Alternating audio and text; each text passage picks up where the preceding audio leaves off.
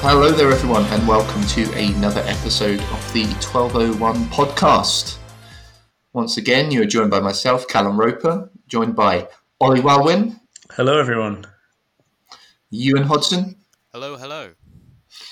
Mr. Callum Watt. Good afternoon. And Bradley Alsop. Hi, folks. So we're here again looking to bring the take on the week's news, some of the ongoings. It's been, once again, a busy week. So after weeks and weeks and months of COVID and more COVID, we've now got some political talk going on, and we've had conferences in the last week from the two major political parties. So we'll get straight into that. And the announcement from Priti Patel in at the Tory conference in the last couple of days was that they're looking at reviewing the asylum system in the United Kingdom. This comes only days after we see leaked plans or alleged plans. Certainly they were brainstormed. Government plans to send migrants, refugees to somewhere offshore in the Atlantic, looking to find alternative locations for migrants coming to this country, obviously in a reaction to the migrant crisis, or at least what is seen by certain commentators as a crisis that this country faces. Now, we're not exactly clear what these reforms that Patel has put forward, but she's promised stringent changes to the migrant system, to how we process refugees, to how we deal with them. She says that it's fundamentally flawed. The system itself is broken. Now, we had a conversation before we went on air about this, and a lot of us agreed that actually the system is flawed, but not how the Tories would consider it to be flawed. Bradley, do you want to come in on that? Yeah, I mean, a review of the asylum system is certainly welcome, but like you say, I suspect the Tories want to do this for very different reasons than perhaps what we and people on the left might want them to do it for.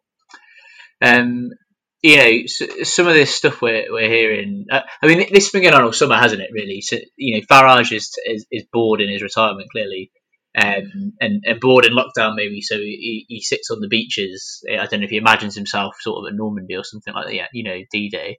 But he sits there on the beaches, guarding our great nation with his video camera. And then he's sort of gone into hotels as well, hasn't he? So there's certain hotels where people that have recently entered the country are housed, and he sort of tried to, I don't know, sort of catch them out as if like they were doing something wrong, but they weren't. They were just in a hotel, so mind your own business. But it's sort of, I think, been spiked by that, and I think the government are very eager to sort of make more of a thing out of this than there actually is. Because it distracts away from their multiple failures and U-turns on COVID and the debacle that is, we're now breaking international law over Brexit as well. So I think the government are all too happy to talk about a migrant crisis and to talk it up any chance they get. So I think Farage has helped them enormously over the summer to do that. And the stuff we've seen is I mean, some of it's just silly, really, isn't it? It's really small numbers that we get if you look at most of the major European countries, and certainly if you look at countries bordering where a lot of these migrants are coming from, the amount of migrants we take in are tiny compared to a lot of the countries. It's a ridiculous idea that we just can't cope with the amount of migrants that are coming in. If that's true, then there's some serious issues with how the country's being run. And now this latest idea from Priti Patel of housing migrants offshore, an offshore island. I think what Warren's suggestion was an island, thousands of miles away. It's barbaric, isn't it? It's sad and bizarre where the debate is around migration in this country. And I think what's more disappointing is that, I think, in fairness to them, Labour sort of came out against this offshore detention centre sort of idea. They've hit back at it a little bit. But I think in general, Labour, even under Corbyn, to some degree, has failed to properly stand up on migrants and really challenge the narrative around migration that's dominant in the press.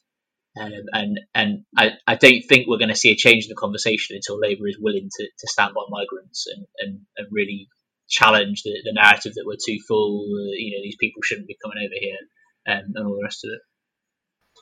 Yeah, and I think one of the striking things I saw in reaction to this week was from a doctor in the NHS who said that had my family been sent to an island the minute I got here, I wouldn't be saving lives during the crisis we find ourselves in now.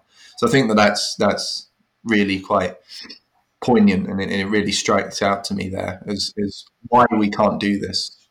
Yeah. Ollie, you wanted to come in. Yes, I think those are some great points there. It just makes me wonder where the mandate for this is coming from, because I've heard that sources close to Dominic Cummings have been saying that he is kind of obsessed with the Channel crossing, and he's obsessed with the migrant crisis, as he calls it. Like he wants to use water cannons on people coming from different shores. I think it does go back to the way that Farage has whipped up this storm time and time again. It's like Cummings has seen these videos that he posts of migrants in hotel rooms on social media, and that's kind of where he's getting these ideas from. And it's like every Tory minister wants to appease Cummings because he is kind of the supreme overlord as such, unelected as he is. It's the culture war, though, isn't it? It's a very deliberate tactic, but by Trump, I think, pioneered it in terms of Western politics. But you see Johnson and his government do it as well. They're leaning into this idea of a culture war because they can't really win the economic arguments. I think the idea of austerity is sort of dead now, and I think the Corbyn project did challenge austerity quite well, and I think it did shift public debate to not decisively maybe, but to some degree that it shifted the conversation around public services and maybe tax rises for the rich and things like that. But I think Boris is very deliberately leaning into this sort of culture war that you're seeing in a really grotesque way in America. I think they're trying to bring that here to Britain because they think they can poach voters off Labour if they force Labour to have to talk about Brexit or whether national anthem should be played at the proms and all this sort of rubbish. They think they can sort of snooker Labour and keep taking votes off them in that way. So I think that's why they're doing it. That's what they want. And it's such a cynical strategy because it's so bereft of any actual ideology or actual meaningful, tangible politics that can change people's lives. It's all just nonsense. It is so fabricated. This migrant crisis or invasion of, as we've heard the term used, it's a few thousand people turning up a year on our shores, having escaped some awful circumstances in the Middle East. And you're right, Bradley. We need to talk about how we're not even taking our fair share of refugees, especially compared to countries like Germany and France. And we need to keep talking about that because it continues to be a big part of the ideology that the Tories are churning out. Grounds that Starmer rejected the ideas for this offshore detention centre weren't actually based on the fact that it wasn't viable because it's completely inhumane and absurd as a policy. It was because it was unviable economically, and I think that's not a great way of condemning these ideas, really. Yeah. Take Ewan and Callum. I think one of the things about this kind of offshore detention centre is it's been around for a while. It's not a new idea. Like I mentioned before the podcast that like New Labour was like pitching this as like an idea, and then the Tories at the exact same time were also saying, well, no, our offshore detention centre idea is a lot better. So it's not a new idea. But the main thing is it's like now it actually has a government that actually would properly back it. Like New Labour kind of often did lean to the right on certain issues, but it did in a very kind of like, the whole thing about triangulation and stuff. They never really, like a lot of things, they said they were going to do it, and then they didn't. Whilst we have a government here who is very willing to put migrants in offshore detention centres and treat them horribly and do in Australia, because they know that will win them voters. They know that will appeal to their kind of social conservative kind of a group of voters who have been probably complaining about this for like years, these are probably the people that were angry at David Cameron for being more socially liberal than they wanted him to be, and so therefore voted for UKIP and stuff in 2015. So it very much is like a government that's very very cynically trying to appeal to the base, and they can know that they can bang the drum of immigration and know that if they do this thing, it doesn't matter if it's, Starmer mentioned it being, not viable economically. It doesn't matter to them. Ideas of trying to treat people fairly doesn't matter to them to the same degree as Labour would. So this is very cynical, and it's a kind of classic, bang the right-wing populist drum because it's what gets them votes. Yeah. And Callum, you wanted to come in as well. Yeah, I wouldn't put it past this government. Sorry, I wouldn't put it past this government actually to convert perhaps the Jersey and Guernsey islands to the use of immigration detention centres. I mean, it makes sense. They're close to France. We joked before recording that they might try and use the Isle of Wight like they used for the COVID test. The COVID tracing app, but then I looked it up and I realised that the Isle of Wight is actually a Conservative seat in Parliament, so they probably won't do that. Whereas Jersey and Guernsey, they're overseas territories, I think, so they don't count, and therefore they're more likely to set them up there. That's my prediction. And of course, the irony of that, of course, would be that once upon a time, many British citizens were detained there under another fascist government once upon a time, and were also ignored by the British government during the Second World War. The Great Invasion fleet just sort of sailed past them and waited to liberate them later. But in terms of Labour's response to it, I mean, it was said before, Jeremy Corbyn dealt with this issue very well, mainly by just changing the subject onto people's more material concerns. The reason why immigration was allowed to rise as an issue is because we allowed it to. We indulged it for many, many years. And then in 2015, the rhetoric about immigration didn't stop, but it dropped off the top of the agenda. And it did that because actually people are more concerned about, housing and jobs and healthcare and so on. And that will trump for most sensible people, not the 1/3 that always votes Conservative and their sympathisers. But for most people, it will trump other concerns, and Keir Starmer needs to do that much more strongly than he's doing at the moment. And the trouble is, though, that a lot of the people that surround him now are the same people who were advising Ed Miliband and were in Tony Blair's camp before then. So I'm sceptical of their ability to turn that around, but maybe with some influence from the membership. And some good critique on the part of people like us and other people with much more influence than we do. Perhaps that can be turned around, but objectively, that's what needs to be done. He needs to focus on more material concerns and his 10 pledges. Absolutely, and that leads us on nicely into our next section of the podcast. And Ewan wanted to take a bit of a lead on this, and it's about Starmer and his 10 pledges. Do you want to take it away? Yes, so during Starmer's leadership election, in a very kind of way to kind of appeal to both Corbynites, but also, to appeal to the Remainers, because that was his big thing, he released 10 pledges, which were kind of very, kind of Corbyn-esque, not entirely, but quite,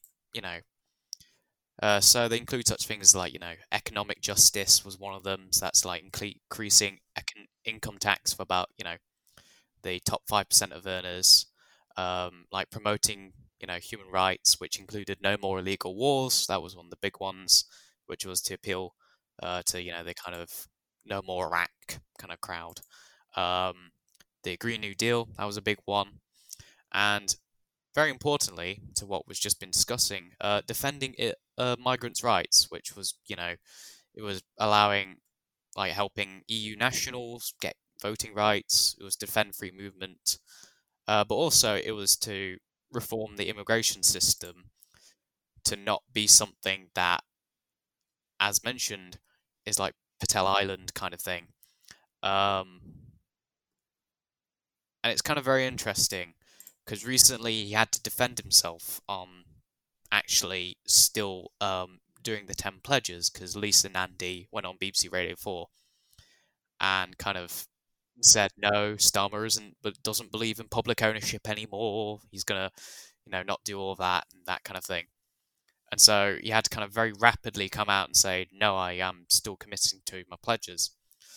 So it's very interesting, particularly with the migrants' rights one, how he's kind of turned it less from a kind of like, no, we should be, believe in the ideas of, all immigrants are equal, we should treat them fairly.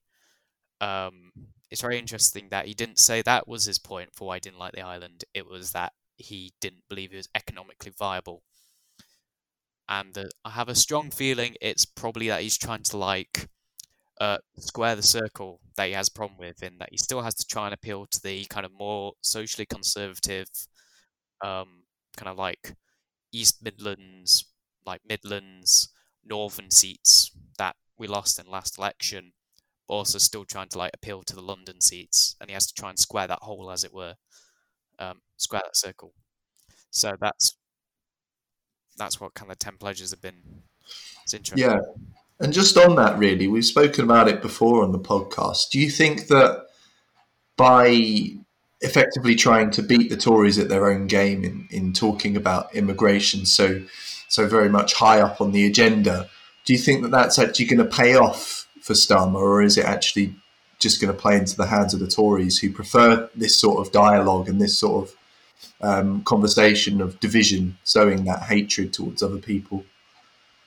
I would say that Starmer has a very fine road to walk, because Labour remembers only just 5 years ago the very infamous control on immigration mugs, which have become kind of a meme amongst the Labour left, of kind of pointing out how awkward and bad kind of the Ed Miliband years were in terms of like trying to commit to any form of policy.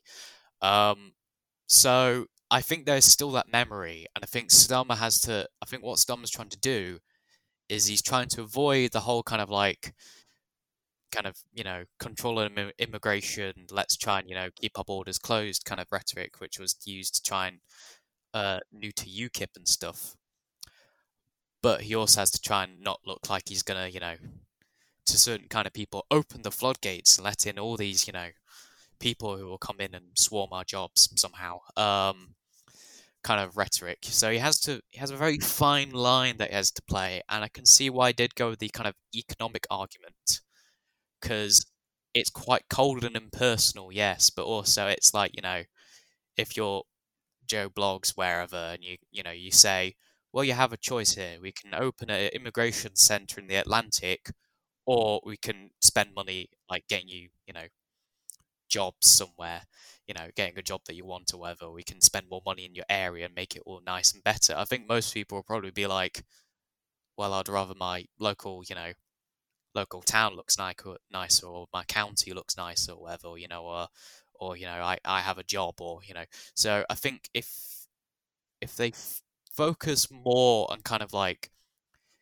and I know this sounds incredibly cynical, but if they focus more on making it like almost kind of incredibly unimpassioned, like no passion to the argument, because that's what the Tories want. They want passion, and because they can bring the passion on this. But if Starmer takes the passion out of it, I think it will kind of be less of an argument that you can use against him, because people don't care if it's not passionate. But if you do have some form of passion with it, then I think the argument can go a lot further than it actually is, if that makes sense. Yeah. And Bradley, you wanted to come back on that? I'm going to disagree with you here, Ewan, because I think that there's a real precedent for what I think you're right in what you think Starmer's trying to do, but I don't think it's going to work, because the precedent is Brexit. We had a very economic focused, very sensible, logical, not very passionate argument made for Remain, and it failed. And the Leave side had all the passion. I don't think you can try and take passion out of politics. I think if you start to try and do that, you're in a lot of trouble. And at the moment, the Tories are very willing to make a very, to tap into those fears and worries and angers around migrants. And it will serve them well. It will get them, they won't get the whole of the majority of the public on their side, but they'll get enough to keep seats and to keep winning seats and to keep troubling Labour in certain seats that Labour might want to get back. I think it was Ash Shakar made this point on Novara Media that if Brexit's taught us anything, it's that people are willing to take an economic hit if it means getting rid of migrants. So I actually think Starmer focusing on the cost of these detention centres, why don't we spend them somewhere else? I think we've seen that argument doesn't work. Brexit has told us that people will take an economic hit if so enough people, a worrying percentage of the population, will make that sacrifice if it means getting rid of migrants. So I think trying to distract away from it and trying to talk about other things or trying to make it a non-issue, I don't think any of that's going to work. I think we have to. That means actually we've got two choices, doesn't it? It means we sail migrants under the bus, we chuck them under the bus and don't defend their rights and try and out-Tory the Tories on it. Which set aside all the moral arguments about why that's a horrible thing to do. I think the thing I've never understood about trying to make the Tories halfway on policy is if people agree, if people don't like migrants, why would they vote Labour? Why wouldn't they just vote Tory if that's a really important issue to them? The second point is, the second option is we make a passionate defence of migration, all the benefits it brings to society, all the moral arguments in favour of freedom of movement, and all the moral arguments in favour of treating fellow human beings in a decent and humane manner that come to this country. I think that's the only option available to us. And then we have to package that, obviously, with all the economic justice arguments as well. I think that's the only option in front of us. I think broadly we sort of did that in 2017. I think the Corbyn project was weak on migrant rights, weaker than it should have been at times. But broadly, we almost came to power in 2017 under that sort of messaging. So I think that really is the only option for Labour in the long term if it's going to beat the Tories in this area. And sadly, I don't think Starmer is going to do it. Yeah, you wanted to come back again? Yeah, no, I do. I do agree on that. Those points, and I think as I said, the problem is Starmer has to try and he has a choice. You can either aim at gaining more seats in the kind of cities and the kind of more liberal cities, or you can try and gain more seats in a kind of what people would call the red wall, but doesn't really exist anyway. It only came into being in 2019. So he has a choice of that, and I think the problem is with Starmer is I think he's trying to aim for the red wall again. I think the idea is that they're going to have to try and gain seats there, and I think he seems to have a problem in that. It's kind of a bit like he's going back to triangulation, like Blair. Well, this is the problem, isn't it? It's trying to follow the public opinion rather than trying to change it. Yeah. And I think there's a really key role when you're in opposition and you've got 4 years until the next general election to actually try and shape and change the conversation. And I think at its best, the Corbyn project did that. It didn't always do it. It didn't do it as much as it needed to, ultimately. But at its best, that's what it was able to do, I think. No, yeah. So, yeah, no, I don't have any more after that, yeah. And I suppose really the question is, what do we want to be a party of? Do we want to be a party of sowing the seeds of division or pandering to people that want to divide people, that ultimately have the same issues? They have the same financial problems. They have issues around housing, around healthcare, around education, around getting a job that pays well and pays the bills and is secure? Or do we want to be a party that really ultimately is fighting the corner for people that are a victim of a global system that disadvantages so many? Because lots of the migrants that come to this country, in fact, I would argue pretty much every single one of them, have fundamental issues that people in this country share with them. And we should be fighting that corner. We should be making the right arguments. But I fear that certainly some Labour circles are scared to make those arguments, the positive arguments for migration, the positive arguments to say that we're all in the same boat, we're all actually fighting the same corner here, but you've just been told by the Daily Mail that these people are here to invade. Well, they're not. They're not here to invade. Callum, did you want to come in there? All I was going to say really is we can't win on the immigration front with the Tories. It's the ground they want us to fight them on, and we won't win if we're trying to out-Tory the Tories, as Bradley said, so we have to do something different. I just wanted to endorse that point. I would have said more, but I think you summed it up very well, Callum. Brilliant. Okay, so I think we'll move on there. As we see that Labour has had certainly a number of internal debates that have been going on, but there's also been debates over the Atlantic, over the pond. The US election is obviously heating up as we're counting down the last month or so till polling day. We had the debate this week, the first debate, if you can call it that. It was, for somebody that watched it the day after, it was, well, as I say, it wasn't really a debate. It was Donald Trump being very much a shouty man, shouting at Biden. Biden not really being able to get a word in, even his 2 minutes that are meant to be protected so he can say his piece. Well, they were interrupted by Trump. Did anyone else here watch the debate, or at least the highlights? Because I think they'd give you a fairly good taste of how it played out. I've heard a few snippets. I didn't watch. I didn't put myself through that. But I've heard enough snippets to see what a shower of shite it was. Yeah, he's just rude, isn't he? Trump. He's just yeah. I mean, so some people are saying that it was a deliberate tactic. He was trying to fluster Biden, and I mean, it's bizarre, isn't it? Because obviously Biden's got a bit of a rep now for what's the phrase for cognitive decline. He's in cognitive decline. Is the phrase that people are using. And so some people are suggesting that Trump's sort of done this to almost sort of fluster him and highlight and really go in on that attack point of, look at Biden. He was so flustered during the debate. He can't deal with it. How could he be a president? Blah, blah, blah. But I think that's bizarre because it's not as if Trump is an Einstein himself, is it? He's quite well known for being a bit not quite all there. So I think it's a bit sad really that the presidential debate is almost coming down to two men that are not quite all there, both quite clearly past their cognitive prime, trying to argue that the other one's actually a bit more senile than they are.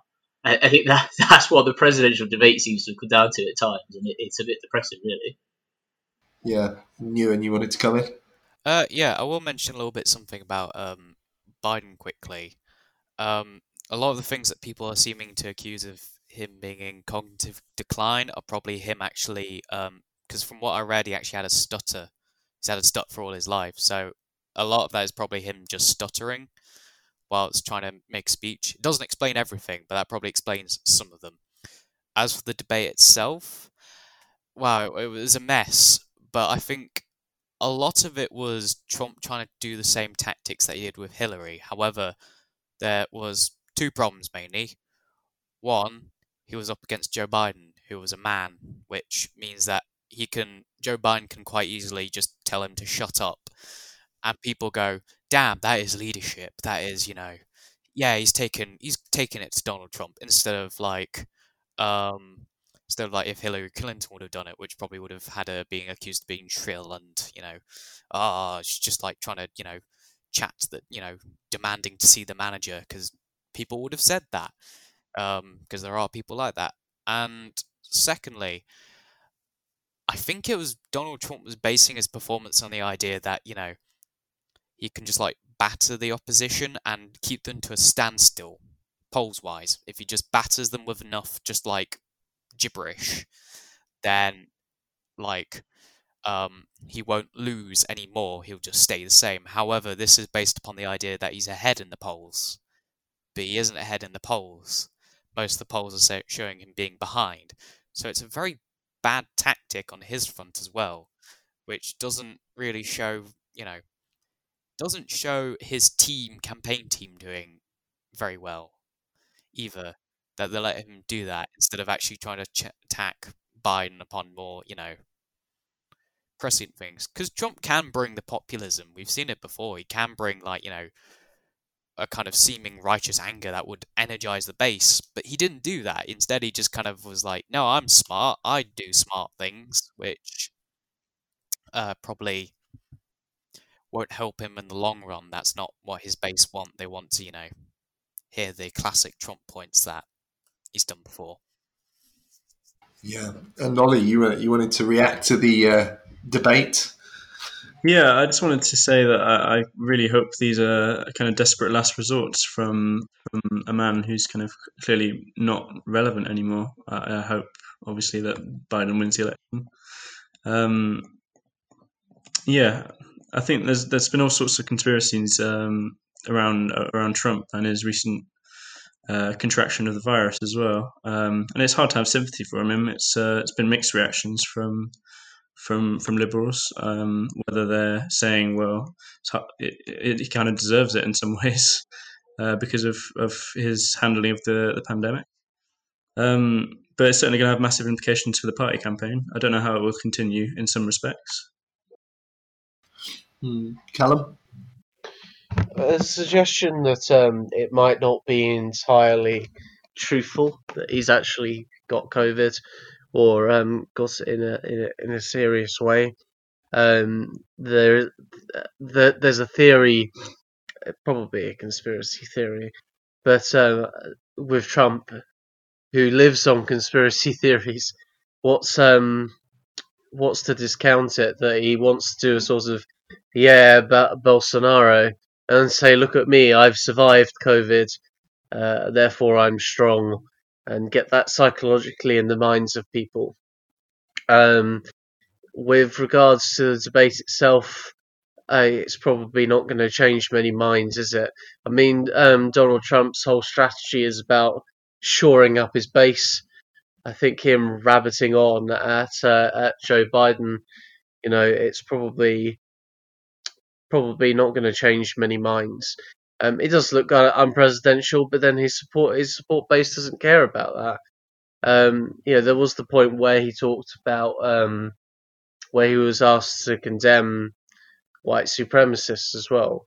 If we were going to address that, he said he was asked to say if they should stand down. He avoided that. He said, stand back and stand by, which obviously we know some of them took as an order. So yeah, I don't see that debate changing very much. In all honesty, the only positive thing I can take about it is that it seems to be a visual representation almost of something we saw in the Soviet Union. These guys are both in their 70s. The whole political class of the United States, or the top echelon of it, is very old. Look at Nancy Pelosi as well. And it reminds me very strongly of the political class of the Soviet Union in its dying days. When they went they burned through about half a dozen general secretaries in a few years. I think this is all a sign of a declining empire. And once these guys have gone, they will be succeeded by a younger generation who's going to do something different, not necessarily better, but something very different, because they can't cling on to forever. And that's the thing about Biden and Trump. They are essentially of the same class, even if they have apparently wildly different approaches to politics. Yeah. Ewan, you wanted to come in? Yeah, no, the comparison to the Soviet Union was quite, I can see that. I've heard jokes about how Trump at the moment is like the general Andropov, where it was I think he had got ill and it was just before he died, and the Soviet Union was going, no, the general secretary is fine, he is alive, he is well, he is having a good time, and then almost immediately afterwards they had to say, "Oh no, he's died." But as for Trump with COVID, I think an interesting thing is seeing you can tell not only that he's ill, but also that his like entire like rhetoric around the disease has changed almost overnight. Like it's not gone from oh like oh it's fine, it's just flu, it's fine, you know, you can you can inject this thing, you'll be fine, you know, you won't die. And then almost immediately he's gone, yes, no, this is a plague. Hello everyone. The team here have been very nice and been very helpful, and they've been treating me very well. And it's almost like, huh, he's acting nice towards people, and he isn't being hyper macho, you know, bossy man. And it's like, yeah, he probably has COVID because he's not acting like his usual self, and he seems genuinely quite scared because he is in his 70s. Like he could die. So yeah, I think this is gonna cause all sorts of problems in the next few weeks, if anything. Yeah, Bradley. I think the thing is that Trump will, it's obviously going to have an impact on his campaign. He can't campaign. It looks like he's taken out some of his campaign team as well, that are going to have to self isolate. So I do think he might try and sell this idea of some sort of COVID conspiracy has damaged his chances at being president. It seems just the sort of thing you could see him tweeting at like 2 a.m. in the morning. I think the really worrying thing is some of the dodgy stuff that Trump says on record, but he's asked if he'll accept the election. If he loses, will he accept the election result? And his answers to that are, let's say, ambiguous at best, which is not really what you want to hear. And he's made sort of coded comments. I think he did it in the debate as well. Sort of putting these Proud Boys on notice. He's encouraged his supporters to make sure things are happening properly at the polling stations, which is, it could, in an ungenerous way, could be seen as encouraging voter intimidation at the polls. He's tried to hold up some extra funding that the postal service wants in the US, and some people think that's an attempt to reduce the effectiveness of getting postal votes out. There's all sorts of things, and obviously he's cast aspersions on the idea of the election already. He's come out with all these sorts of stories of we found a load of Trump ballots in a bin somewhere, or all this sort of stuff. So I think there is a real question of what happens on November 4th. Well, I suppose it might not necessarily be straight away, but a couple of days later. If as looks likely, Biden wins. What happens next? What will Trump do next? What will these armed gangs that have attended protests? What will they do next? That's what concerns me a little bit. But we have to only cast our mind back to the 2016 election, where he was saying very similar things about the system being rigged. Obviously, the polling didn't look good for him then either. So he was saying, well, if I don't win, then it's a fix.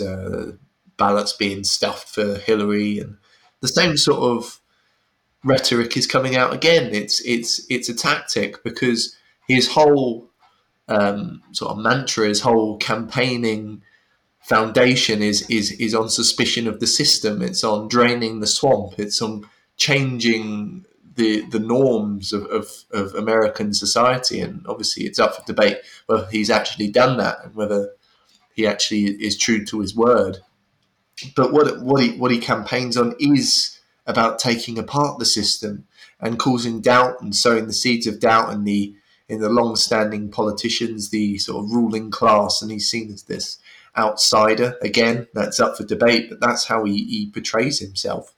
And once again, we're seeing him putting doubt in the electoral system. We're sowing the seeds of people to doubt whether the voting system actually delivers a result that's important for them. But actually, I think if Trump was to really be worried about how the voting system works, he would be looking to change the the electoral college instead of just sort of saying that it's a system that's completely weighted against him, but he's going to fight it anyway, and refusing to step down if he was to lose, as he may have suggested. So that was the US election. Obviously, with only a month to go, we'll probably pick up on that again in future podcasts, and hopefully we don't see a civil war ensue in America if Biden was to win. But you never know in these times.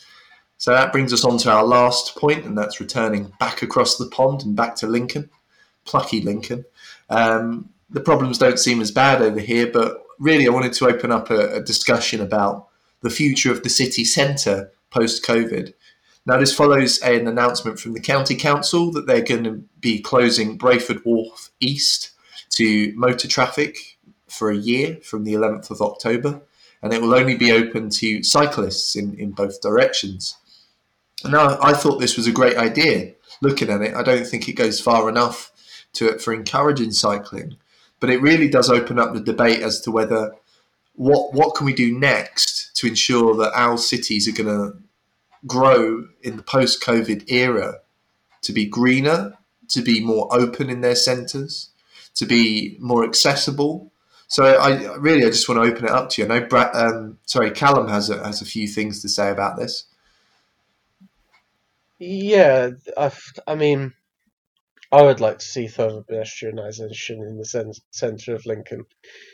Obviously, it has to be mapped properly, and I'm not really party to that data, but I think the trend is towards creating more pedestrianisation. I would say I would advocate for anything between main roads, so the two big flyovers, the one at the Brayford and the one between Cannock Road and Melville Street, and then north-south between Newport Arch and Thames Street.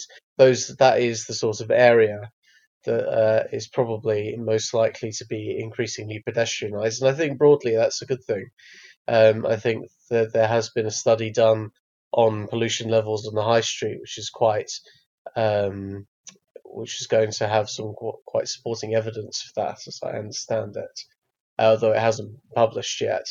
I think that'll be good for the city, because we can see similar sized cities in Europe where they have pedestrianised their centres, and they've put in things like car parks on the outskirts, which we have recently done.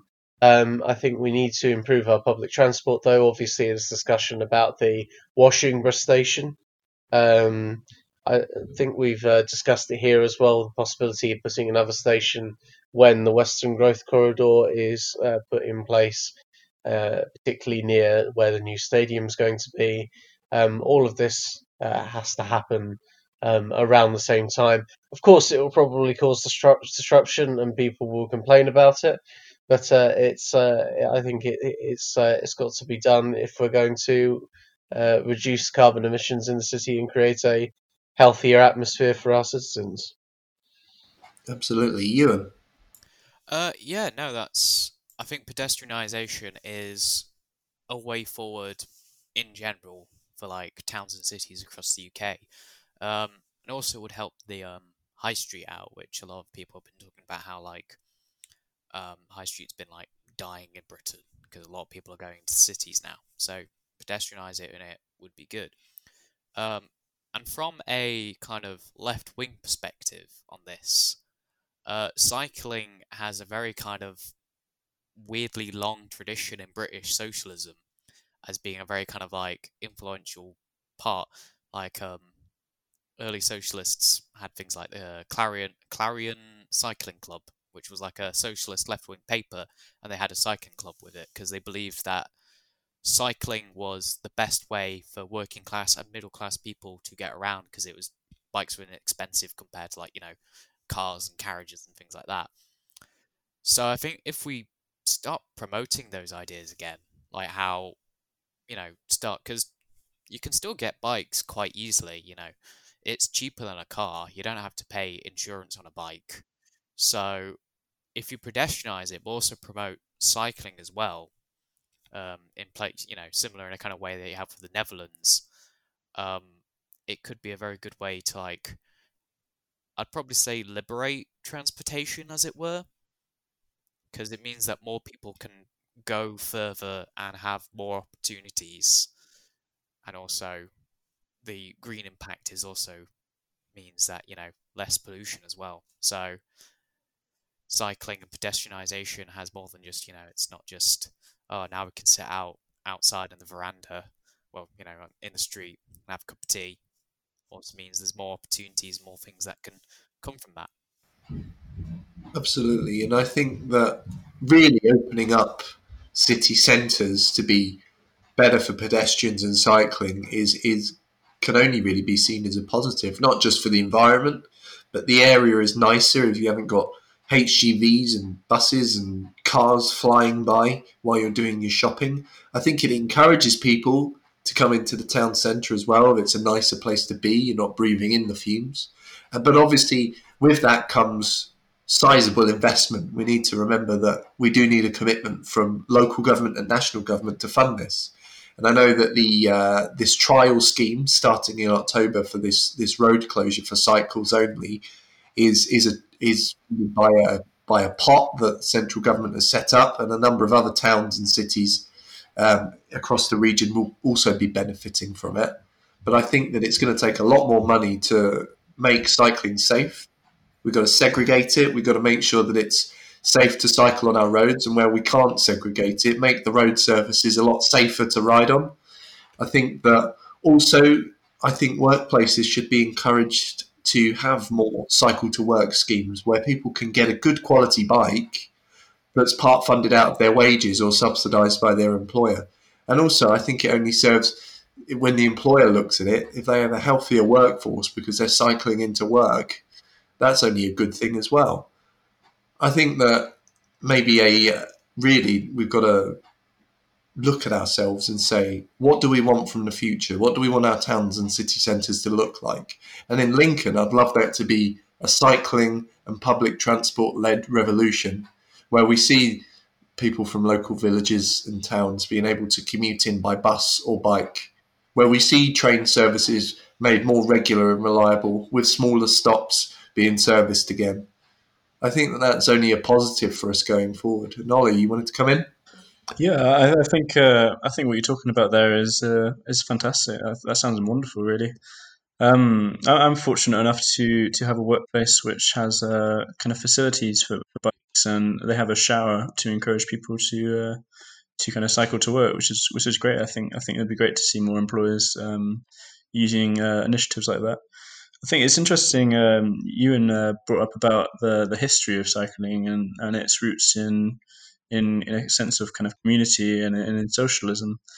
I think it's widely regarded cycling as a thing of the past, but I think more than ever, I think we need now to expand the amount of cycle initiatives which are going on, because as the kind of the traditional kind of combustion engine is phased out, and there are more zero carbon policies by countries, especially across Europe, but across the entire world. I think people are going to take a look at how they're getting around more, and they're going to be wanting to rely on public transport more, and they're going to be wanting to consider maybe getting a bicycle and seeing how viable that is. So I think these are very interesting ideas. Yes. Ewan, you wanted to come back?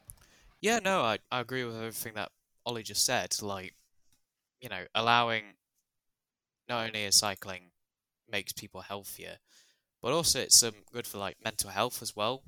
Because being outside, it's like walking is also good for mental health. Which I think due to COVID, we've had to look at more and more about like mental health and how people react to things. So I think if we increase cycling, and I think also if we do better like hire cycling schemes, we're not so you can in certain cities you can rent bicycles for like a period of time. I think if we did that better, if we did it more like kind of European cities like the Netherlands, I think if we try, because like Amsterdam is a good example. Amsterdam was not always pedestrianized. Like you look at it back in like the 70s and 80s, they like heavily were full of cars and stuff. And then I think it was the Amsterdam like city council, whatever, invested massively in pedestrianizing the area, increasing like saying that people should be cycling more. And now like, and it's such a recent thing, like everyone has this stereotype of all the Dutch are like riding bicycles everywhere, but it's very recent. Like it was very kind of like a government kind of pushed effort to not only increase cycling, but also like to reduce the amount of cars in city centres and to like make them safer for tourists, but also safer for like the people that live there. So I think essentially what we should try and do is we should borrow ideas from the Dutch in terms of cycling and pedestrianisation, because they seem to know how to do it. Absolutely, and I suppose another thing that I know the government has fast tracked is the trial of electric scooters. I'm sure you've seen them whizzing around Yes. in towns and city centres. I've never had a go on one. They look particularly scary, but obviously, if they could be made legal and properly regulated, then I think that is also a positive, because a lot of people have them already. So if we can find any means possible to take cars off the roads in Lincoln and other towns and cities, then that's only a positive, I think. And I think really we've got to be looking at all these alternative methods that are appearing at the moment, such as the electric scooters and indeed cycling, and making it affordable for all. Ewan? I just wanted to say one last thing as well. I mentioned about the kind of Clarion cycling clubs earlier, and I think left-wing organisations should probably also be looking at like cycling and organising cycling clubs and making sure that people who may not be able to get bicycles, and would probably like to have bicycles or tricycles or whatever, can get them, because the Clarion cycling clubs were kind of a combination of, well, we want more people to cycle so they can live better lives, but also they can like get to jobs that they couldn't get to before. But also it was a political education thing. It was allowed, they taught people ideas of socialism, and I think it was like partially corporatized as well. So I think the left wing should be. I know this all sounds very kind of like odd, that the left wing should be looking at like rebuilding kind of like cycling as an idea and as an ideal. But like if we do that, we could probably actually have not only a healthier population, but also a like healthier in both body and also mind, but also means that more people have more opportunities to get jobs that they couldn't get before. It means that we have less pollution, which is something that socialists, particularly these days, are trying to look forward to. So really, I think pedestrianisation, but also cycling, should be major ideas that the left should be looking at more, and we don't talk about a lot because they're pretty uncontroversial, but behind the uncontroversialness, we can bring across things that we wouldn't be able to bring across otherwise. Yes. Callum? Yeah, I'm going to say something very boring by comparison to all the visionary stuff that we've been talking about, which is that if you're going to have all of these electric scooters that people use, someone needs to fix those goddamn potholes. Yeah. It's still. I mean, all politics is local, right?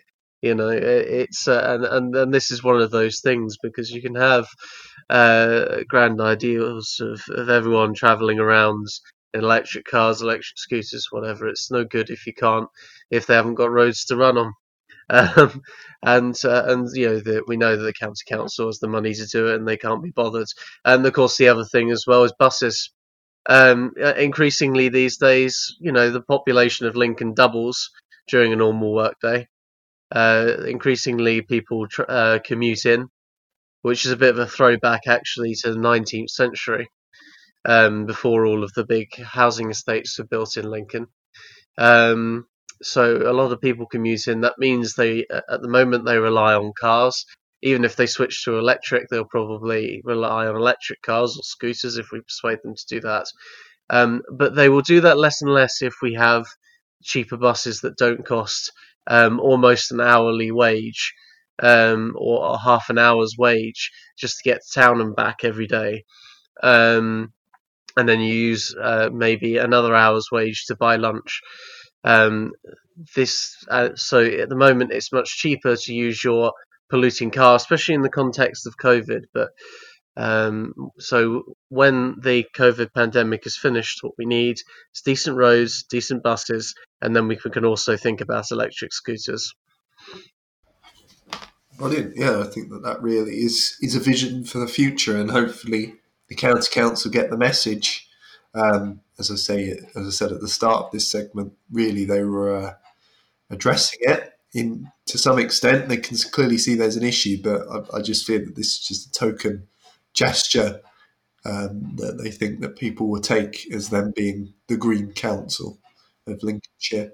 Bradley, just a last question for you. I know you currently commute into Ipswich when you have to, but if your employer, say if you lived in the town, offered you a cycling scheme or something like that, would you take it up to get into work? Yeah, obviously. Yeah, I wouldn't cycle from Lincoln to Ipswich, but yeah, certainly if I was working in the city, I think it'd be a great idea. Although, given that I live on London Road, I don't fancy going up the hill on a bike actually. It's going down it will be a lot easier. Going down it in the morning would be great, but coming back after work in the evening up it would perhaps not be so great. I see people doing it, and I think fair play to them if they get to the top. A lot of people don't make it to the top, I have to say. But no, I think it would be a great idea, and I think the thing is the clock's ticking on climate change, and there's no one single answer, is there? So we've got to be doing hundreds of things like this, and we need to be doing it now. So yeah, I think it's a great idea. Brilliant. Callum, you wanted to come in? I was just going to say, if you wanted to ride from Ipswich to Lincoln, I'd be quite happy to join you. That sounds like a lot of fun. It would take quite a while, I think. Maybe not on one day, but there's quite a lot of nice countryside. So anyway, just a thought. I mean, the views would be fantastic. Yeah, when I go through on the train, it's a lovely countryside out near Ipswich. But yeah, I went through it by accident once on the train. It was quite nice. Yeah, I think it would probably take a few days to do it, but yeah, why not? There we go. So when we can meet up, there's 5 of us here, so that doesn't break the rule of 6. It looks like we can do a pod excursion to Ipswich by bike. And on that, thank you very much for listening. We've had Ollie Walwyn. Thank you, Ollie. Thanks, everyone. Stay safe. We've had Ewan Hodgson. Thank you for having me on, as usual. Yeah. We had Callum Watt. Thank you very much for having me. I'll see you next time. And Bradley Alsop. Yeah, thanks, folks. Stay safe. Thank you all for listening, and stay safe, and obviously keep an eye on the news, and we'll be back very shortly.